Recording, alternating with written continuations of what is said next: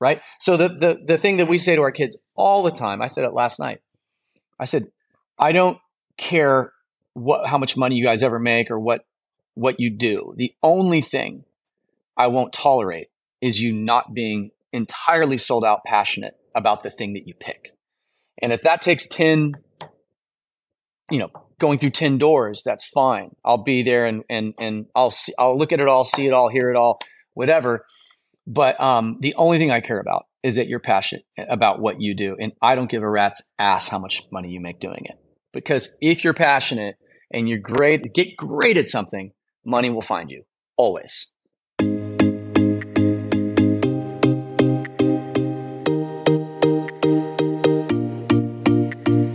Welcome back to the RO Podcast. Hey, it's your good friend, Joey Odom, your old buddy, co-founder of RO. Hey, we have a doozy today. We have a living legend on the show, Ryan Tedder. I will tell you a little bit about that in just a second. But first, will you do us a huge, huge, huge favor?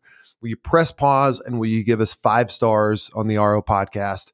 If you're on Apple Podcasts, it's super easy. On Spotify, you may have to listen to an episode or two first, but please do give us a 5-star rating. We want to bring you the best content to help you live out an intentional life, the best guests, and ratings go a long way towards that. So will you give us 5 stars really quickly?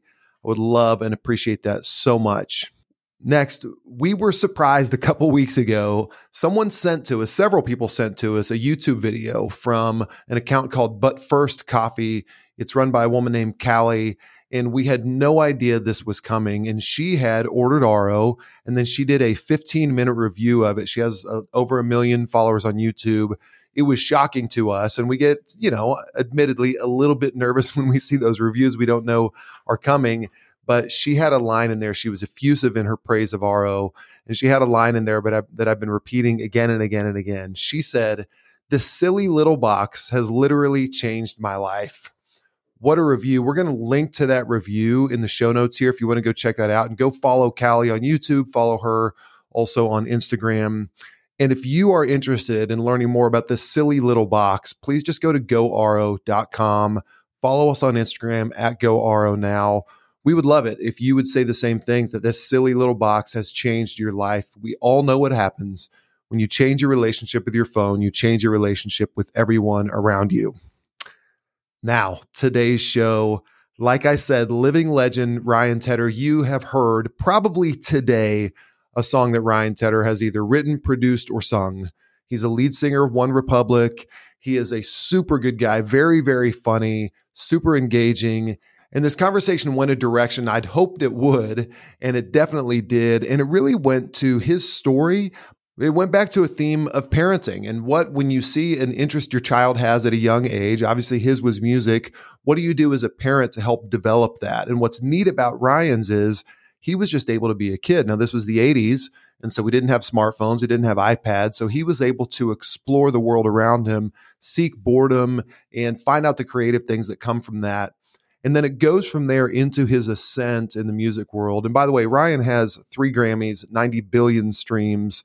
Just Google real quick, Google songs Ryan Tedder has written. You'll be shocked by how many of these songs that you know and how many are such huge hits.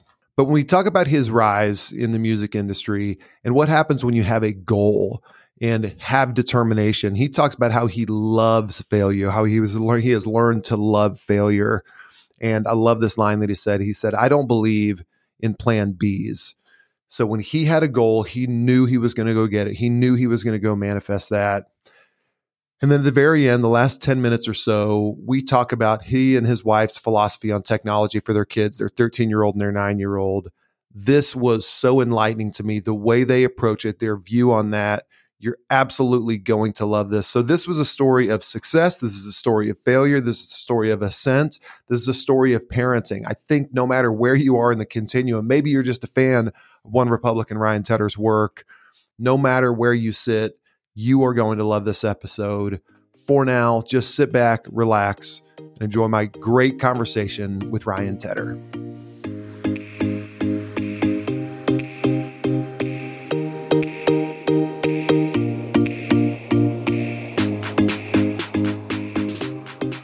Gang, This guy has ascended from the halls of Timko Barton to the halls of the greatest music venues across the world. He had the bravery to walk away from a promising career and benefits at Pottery Barn to pursue music because this Jinx Trojan refused to waste any of his talent. And you know what they say about kids from Oklahoma, man, they don't waste it.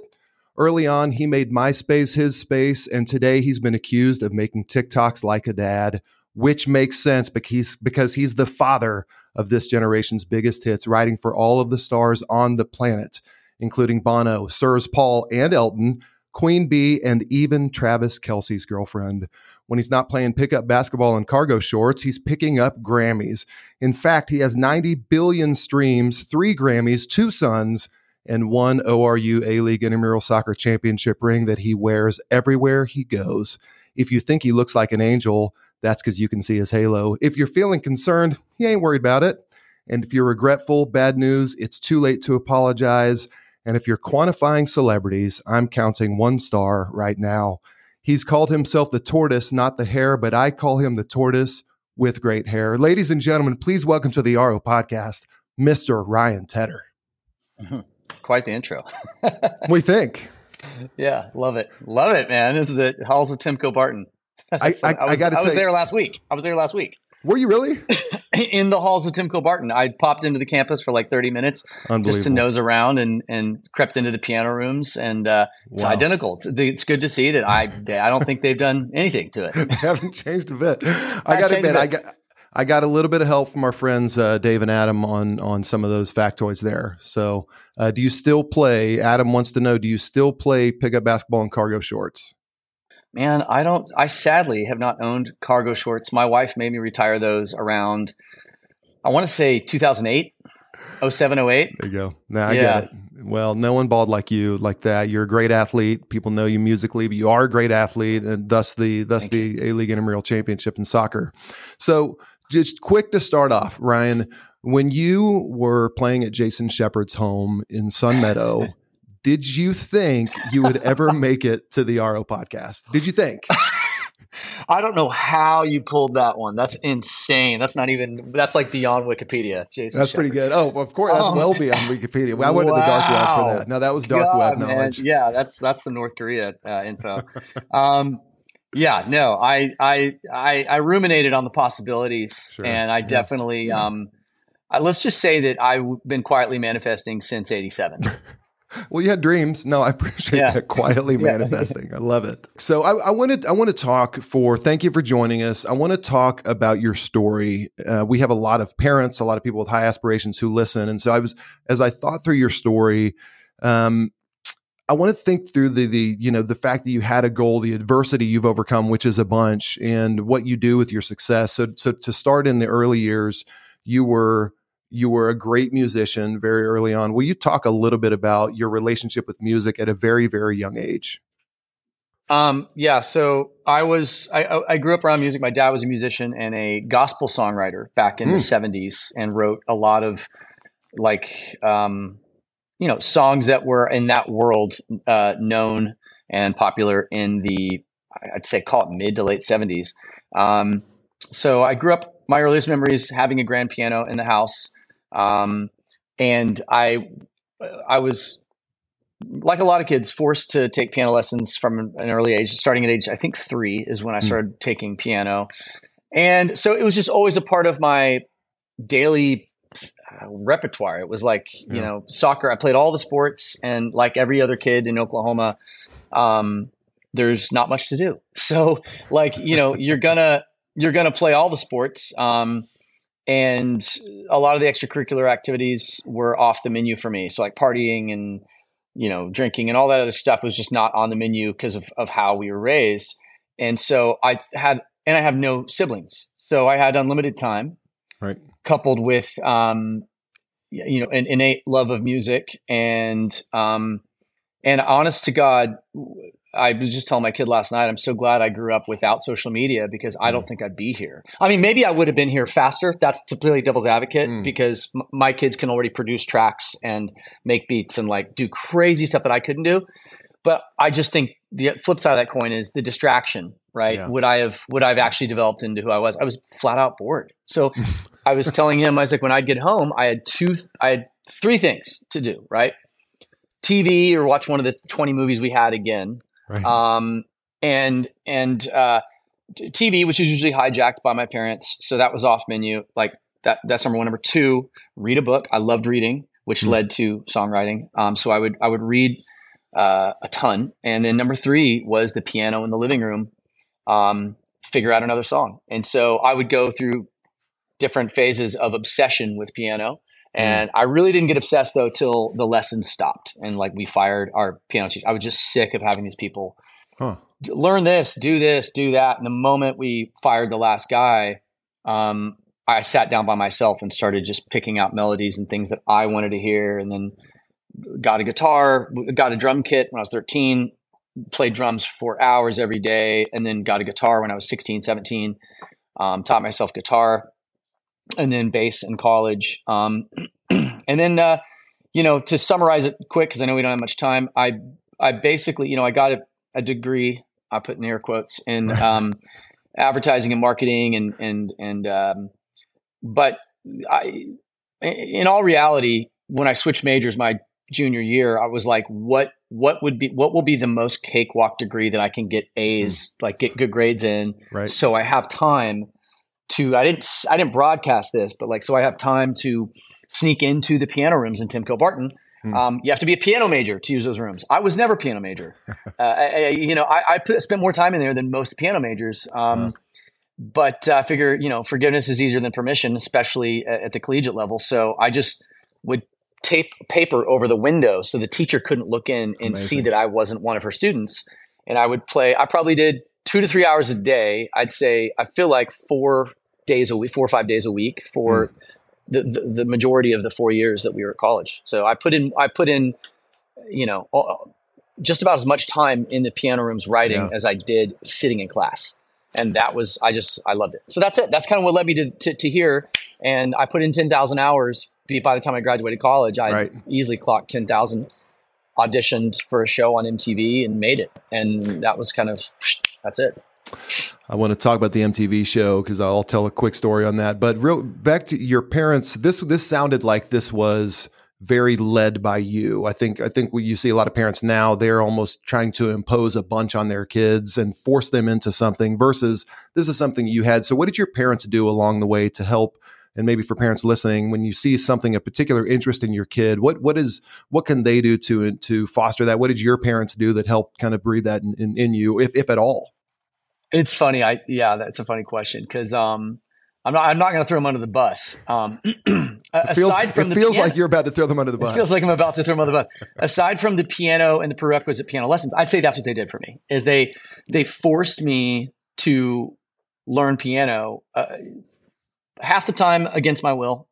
Sometimes I liked it, sometimes I didn't. The last thing you want to hear your kids say, well, it's funny. I would be stoked to hear my kids say this, but what is, especially in Oklahoma, you have to understand context, right? Yeah.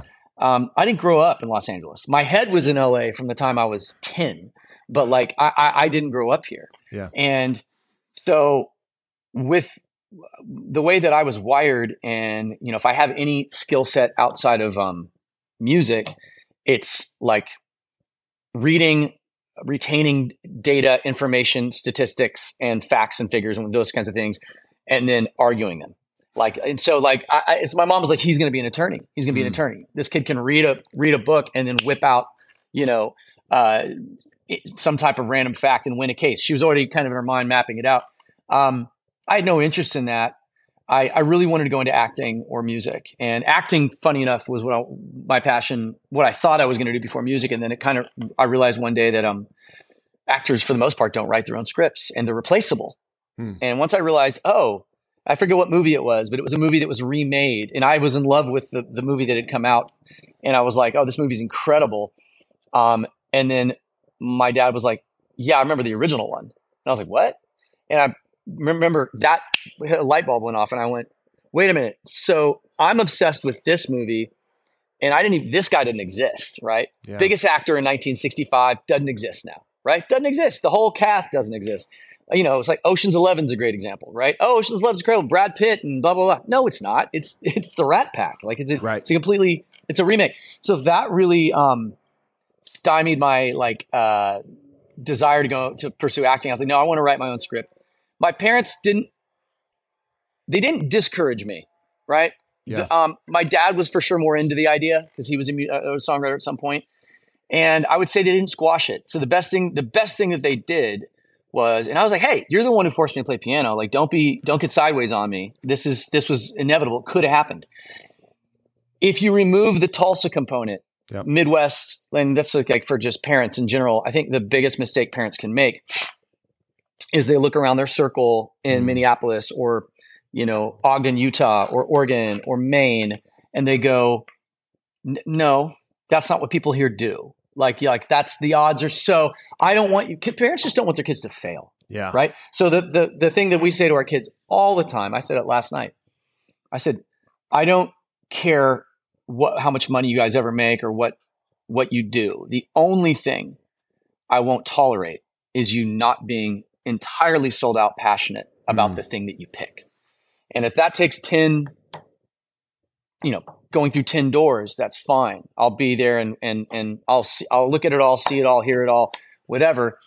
But the only thing I care about is that you're passionate about what you do. And I don't give a rat's ass how much money you make doing it. Because if you're passionate and you're get great at something, money will find you always, flat out. And that's like trash collecting, man. You end up running waste management. I don't care. Like I'm so agnostic about or snobby about what you pick to do. I really don't care. Yeah. Well, I think again that's back to the, and again I struggle with this with my two kids is this thing. It's almost imposing my stuff on them versus what do you love, and that's a hard thing to get to. One, you have to be a good listener to your kids to find out what they love, and then support them in that. I love that. So for you, when you made that transition, and you said, okay, I'm going to go after music. What did you set out? This may be an odd question. What did you set out to do? What at that moment you said, I'm going to go pursue music. This is what my goals are. This is what the greatest life looks like for me in music. There's a gap between, and I feel like this is always the case for the most part. I'm a big believer in manifest destiny and manifesting things. And I don't ascribe necessarily a spiritual. I think can be a spiritual aspect to it, but I don't necessarily ascribe that to it. There's a delta between what I will broadcast about what I want to do and what in my mind is like, but this would be cool too. One thing that I've lived my life by, like religiously, is very old adage or story, but the whole boy who cried wolf thing. Yeah.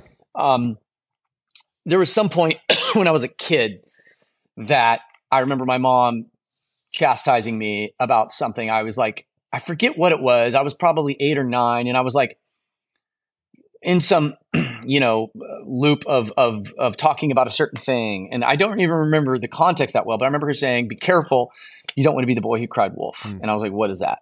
And she explained that to me. It's like the person who talks about something all the time, makes claims, this happened, or I'm going to do this, I'm going to do that, I'm going to do this, I'm going to do that. And then it's all sizzle without the steak, as my stepdad would say. All sizzle, no steak. And it's funny the things that trigger you as a kid, but that really triggered me. And I was like, well, I am not going to be that kid. Like I was like, ooh, like screw that person. I don't want to be that person. Like I hate that characteristic.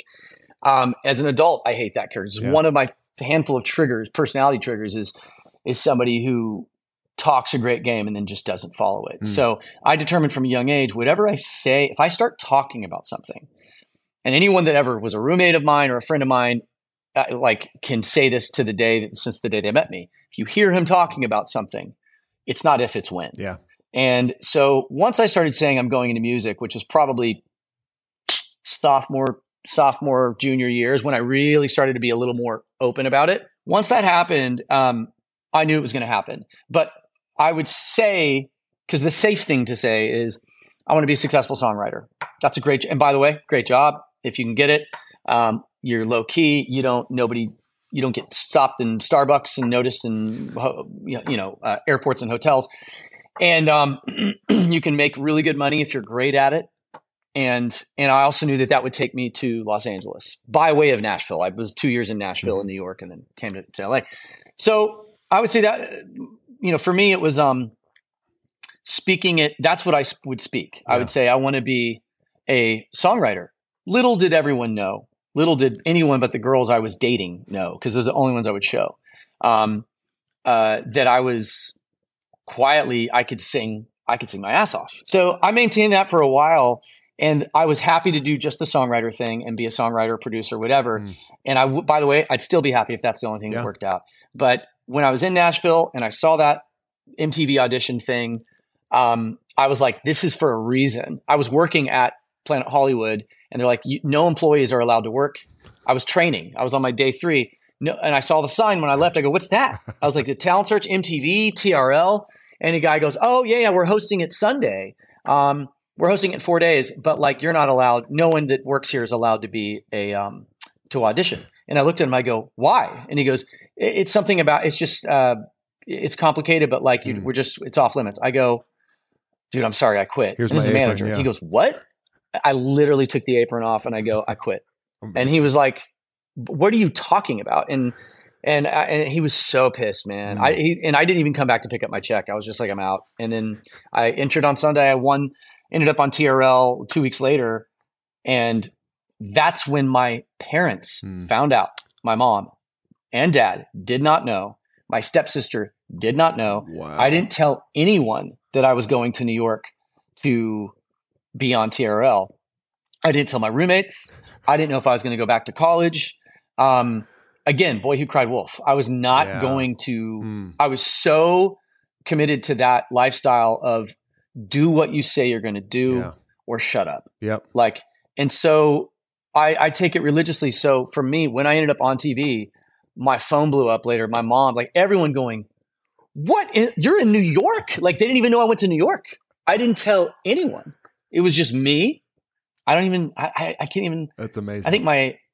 I think that's it. I really don't even know who else I told. I just hopped on a plane, went to New York, did the thing, and then won. I notice my children in slow motion in real life. I feel like I'm really able to notice when the sunlight catches my daughter's eyelashes and her hair is glowing. Or if I'm watching my son play with his trucks and just the intensity in his eyes and the way his little hands work and watching his knuckles and like the tiniest little details. And I feel like I've been able to kind of catch a piece of my life in slow motion instead of just reviewing it on my phone at the end of the day, which is wonderful. I think that having a phone that can capture those moments truly in slow motion and being able to review them down the, years down the road, but also in real time is just like, I've literally got goosebumps all over me right now because it's it, We love hearing stories from the RO community. The one you just heard actually comes from our Voices of RO episodes where I sit down with RO members and they share about their stories and their lives with RO. Make sure to check out the Voices of RO episodes. And if you're a member who would like to share your own story with RO, please email us at stories@goro.com.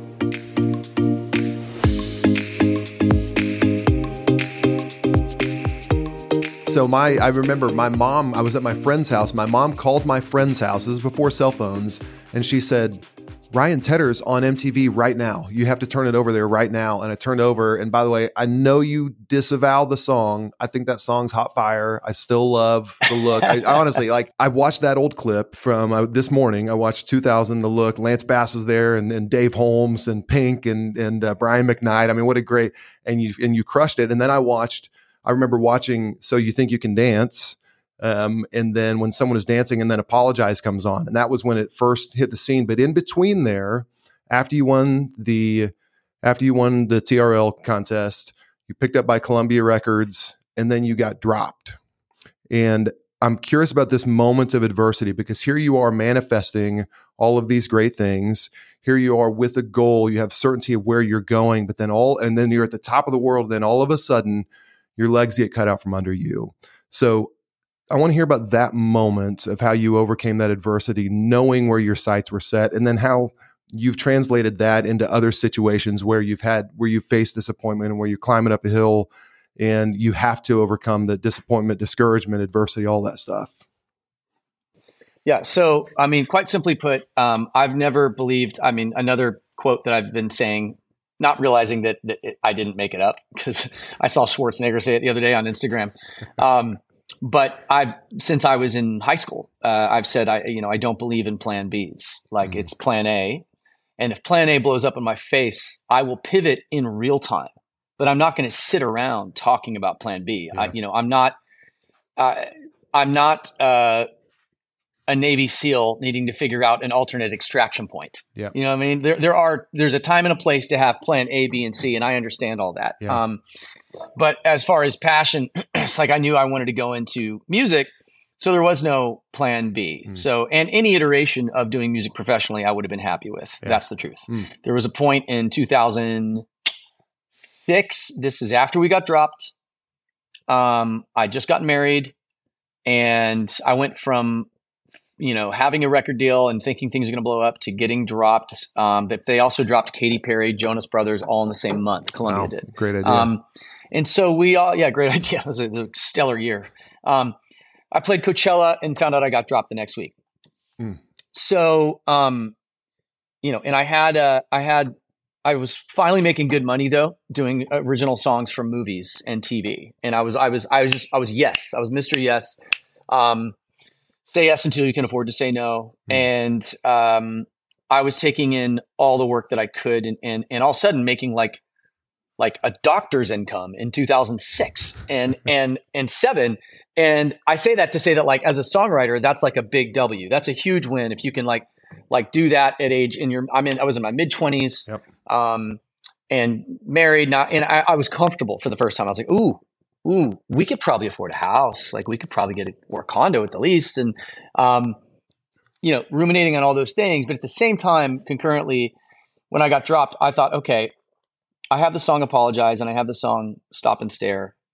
And I think they're hits. Yeah. I could be wrong. I could be wrong, but there was this new thing that had come out that had just exploded called MySpace. And it was, the precursor to obviously Facebook, even though that was concurrently, but it blew up faster than it was TikTok. It's TikTok, right? Of 2006, 7, MySpace was TikTok. And so I said, on the back of MySpace, music was a big part of MySpace. There was 3 charts on the back. I just click MySpace Music, click it, and it would say unsigned, independent, or major label signed artist. We were on the major label category, buried at the bottom. And I said to the band, I'm going to take these 2 songs, which we technically didn't own. Columbia still owned. I'm going to put them on the unsigned category. This is the MySpace social media is the great democratizer of ideas and the world. Ultimately, let the world decide if this music is great or not. And if the world decides that these songs aren't great, I'm okay with that resignation. Otherwise, screw them. So we put Apologize and Stop Stare on there. Within 3 months, we were the #1 unsigned artist in the world. Wow. And we just flew up the charts. I remember Colby Calais, Bubbly, to drop a pin in the time. She was #1, Colby Calais, Bubbly, who I knew really well. She was a 16-year-old girl hanging around the studio up in Thousand Oaks when we were recording our demos. She was in the room all the time, just hanging out with us. She was friends with the engineer and the producer. And so she watched us record Apologize, Stop and Say, like all those songs. So it was kind of funny. She's #1. And I texted her and I was like, hey, you technically just got signed.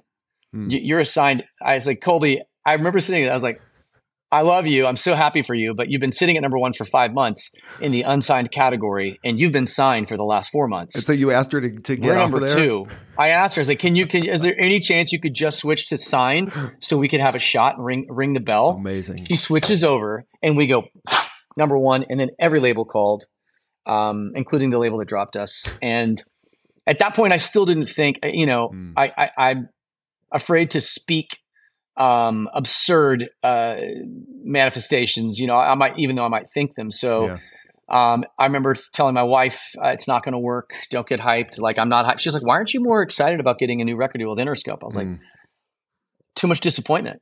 And I was emotionally detached from that because, failure is thick skin, and the thicker your skin, the less you feel pain. So that was the beginning to embrace failure and loving failure and just flipping it on its loving failure and flipping it on its head. Because failure to me is that's like a version of, that's jet fuel for me. That's absolute jet fuel. It just depends on how you're wired. Yeah. But like the tuck tail and go home and sulk and complain and, oh my God, that's just, I'm not wired that way. So if I fail, I go, man, it's like how much better it's going to feel when I win and these people see it. Like, it's like you watch that Jordan documentary, he would create false scenarios in his mind. Somebody made a joke about my mom on the court last night, and he would like tell himself that to get him to ramp up the next day mentally. So I years ago learned to take those failures, someone telling me, you're not a star, you'll never be a successful lead singer. I still remember those words and who said them. Like good songwriter, but like will never sell as an artist and all these things. And people passing on Bleeding Love and telling me to my face, it's not a hit. Bleeding Love is not a hit. Counting Stars is not a hit. And so I take those things and it's just like adding, you know, like I said, it's like adding high octane jet fuel to, for me personally. And I go, cool. Like let's talk in a year. Let's talk in a year. You know, I can't wait to see you at some random coffee shop, you know, when this song is a smash, and I just smile. I'm not going to say I told you so. Yeah. I'm just going to smile. Yeah, sure. Yeah. Well, I'll remember. That's it. Exactly. I always you hear Tom Brady later in his career, when he was in his prime, he would say to the guys around him, hey, nobody's given us a chance. Nobody believes in us. And I remember hearing that and saying, dude, what are you talking about? Everybody's giving you a chance. But to your point, you have to create those even when you're on top to keep that, you know, keep that hunger, kind of that walk on mentality. You have to create you have to live in an underdog bubble, like, and keep that bubble intact. And that's that thing will keep you hungry and keep you pushing. The second you are smelling your own roses and believe that you've arrived, it does something funny to your brain. And it just like, it's you're no longer, I mean, we're still all animals in a way, right? And the second a wildebeest gets comfortable, you know, out in the plains is the second something's coming for it. So that's just kind of the way I think of it. Okay. I want to, you're being very generous with your time. I wanted to ask a quick question. You've hit success. I have 4 more questions. The first one is, when you hit success, did it taste like you thought it was going to taste? When that first pinch me moment happened, did it taste like you always dreamed it would? Or was it still, I still got to stay hungry? Like, did you give yourself a moment to enjoy and savor that time whenever you hit? Yeah, I got the drunkest I've ever been at an Irish bar in Chicago with my band, and I happened to act like it's unfortunately run into a group of 3 or 4 Irishmen and a girl from Dublin in Chicago who knew who we were. We had just gone gold or platinum with our first album, and I had apologized. It was the number 1 song in the world. We broke every streaming airplay record. I knew at that point I was going to have more money than I knew what to do with, and I just remember that day. So then I'll zoom out specifically. Oh, we knew. Yeah, we definitely smelled the roses that day. The whole band. We had the funniest, most insane night ever in Chicago till 4 a.m. celebrating. Do not go to, I don't, getting drunk is, I absolutely avoid it at all costs at these days, especially. But if you ever do have drinks, do not have them with an Irishman. Do not, because they straight up, I'll never forget, they go, drinks on us, but you have to go toe to toe with us. And I said, oh man, I can handle it. Nope. I was, no. It was horrible. So I was probably 28. That ruined the next couple of days. But zooming out, I would say for probably about a 6-month period, I was extremely elated and grateful. At the same time, I was like, cool, now I just got to do it again. Yeah. Like, it was never about the money. Once I made I was doing well enough prior to apologizing those songs that I remember thinking, again, we can buy the house, we can be comfortable, we can have a good life now, we can have kids, I can get actually own a car. Yeah. The money was ancillary. It was really, this is what I want to do for a living, but I love it so much. I want to keep doing it. So I did stop and smell the roses. But then I got right back on the horse. I think I probably took off, as I recall, we were on tour. I took off like one or two, maybe 1 month on tour. And for the first time in 4 or 5 years, just played video games. That was my celebration. Awesome. We were on the tour bus. We had an Xbox. I played Halo and Bond and all. I literally played video games because I love. That's like if I'm really relaxing, I'm like playing Call of Duty or Assassin's Creed. And I played games for a month, and I didn't do a song for 1 month because I'd been writing for 7-8 years nonstop. And that was my way of celebrating. I'm not writing this month. I'm playing games. Yeah, and so that's it. But then I went on to the next challenge and then kept it moving. That's amazing.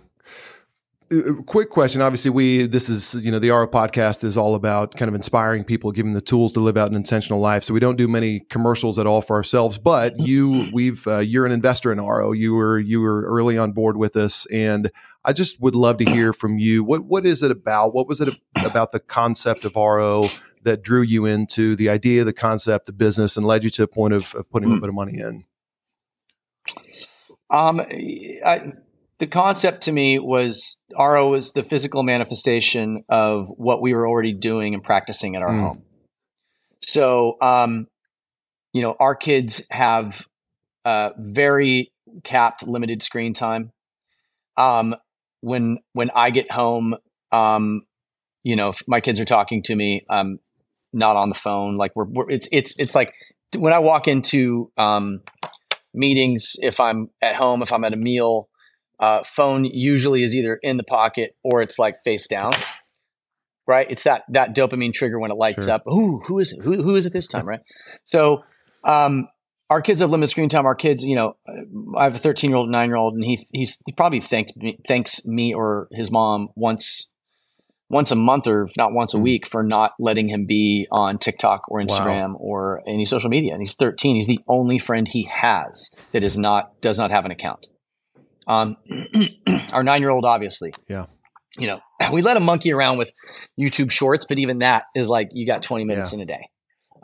So we were already, unfortunately for my line, as I told you before we did the podcast, I said, I might be your worst person to have on because my line of work, I have to be accessible in real time most of the time. It's not a 8-hour a day, 40-hour a week job. I have people hitting me.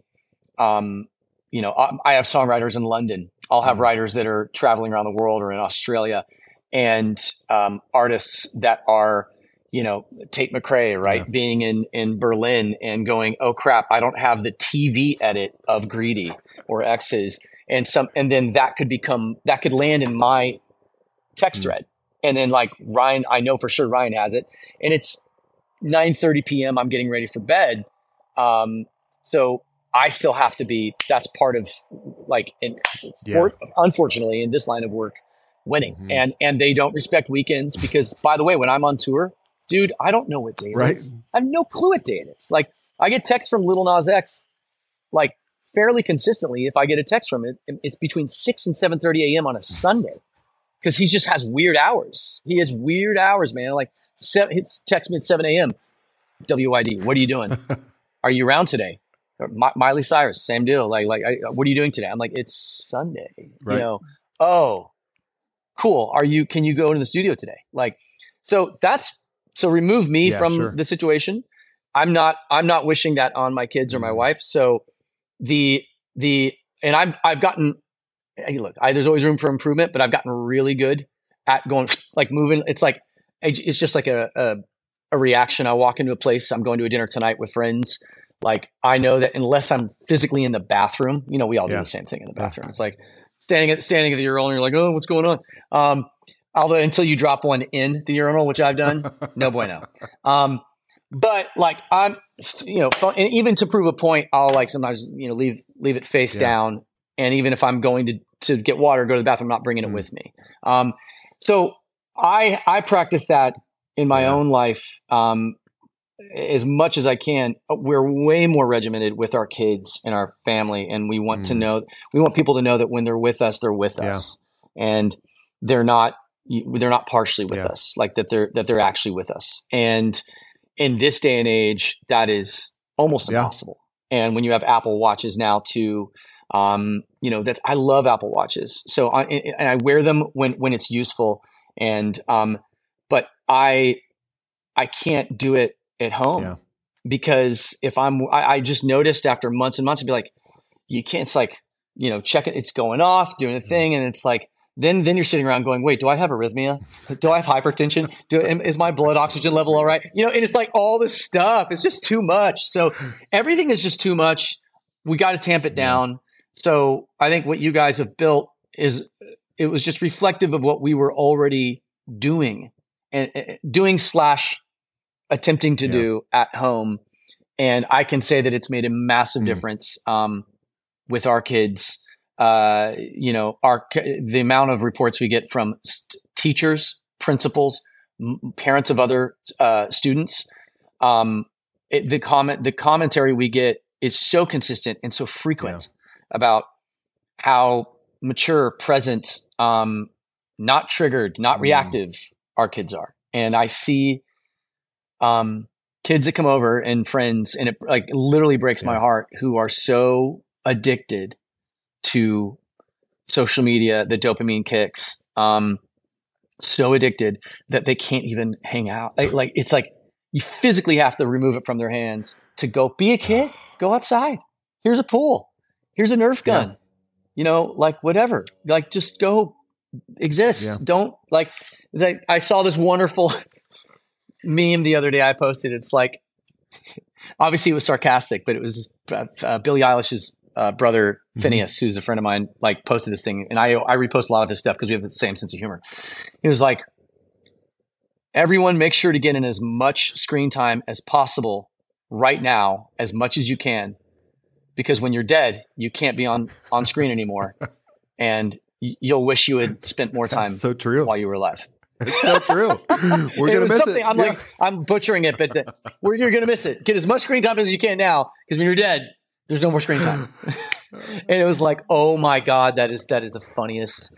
It's so accurate. So amazing. Yeah. And that's, I mean, look, that's our full circle moment from the beginning of the episode of you saying you were able to be a kid. You were able to find that passion inside of you. You're able to kind of figure those things out for yourself because you were bored, because you didn't have those distractions. Because, I mean, honestly, piano can't really compare to the dopamine hits you get with all that stuff that's being fed to you on TikTok, because those are just so darn interesting and compelling. No. So that's that full circle. I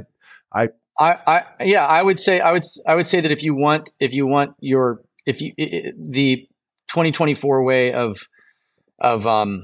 reinforcing positive behavior and possibly not steering, but like helping guide or encourage what your kids want to do, is we're all animals, and Pavlov's dog, that whole syndrome, that whole methodology, it's backed by reality. Reinforce positive behavior, don't reinforce negative behavior. So for us, it's like we cap screen time like crazy. A lot of parents just now, they use it so their kids can check out and they don't bother them, which is sad. But like we have hardcore screen time on locked on our kids' devices, right? Our kid didn't get a phone till he was 13.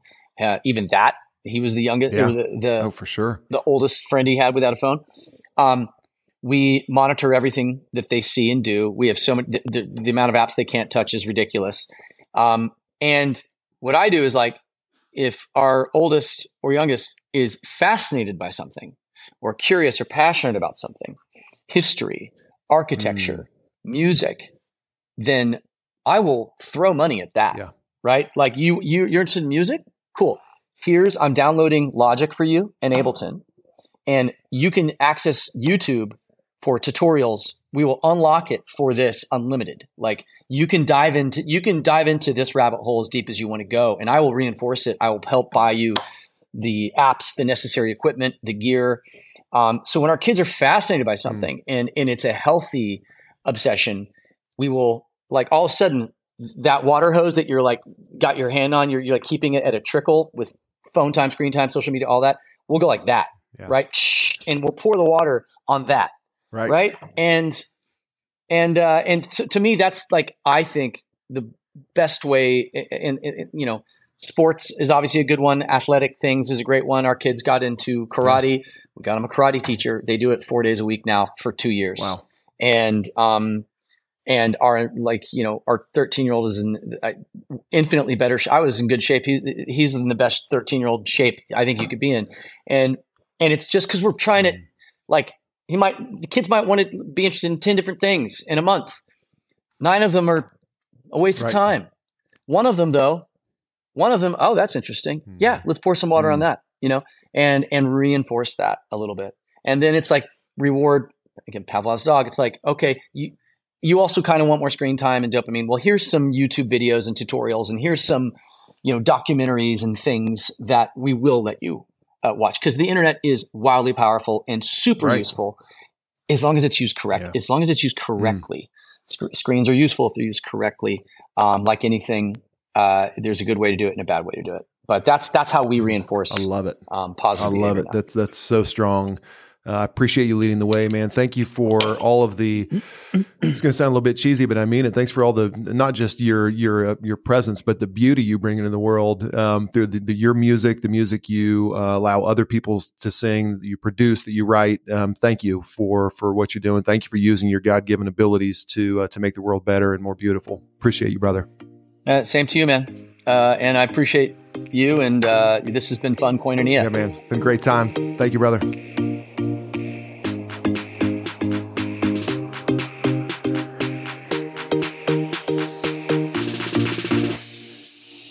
Hey, I told you at the top of the show that was going to be a parenting masterclass, and it definitely was for me. And think about it, as busy as he is, still prioritizing and being intentional on the areas that are important for him, for his family, for his kids.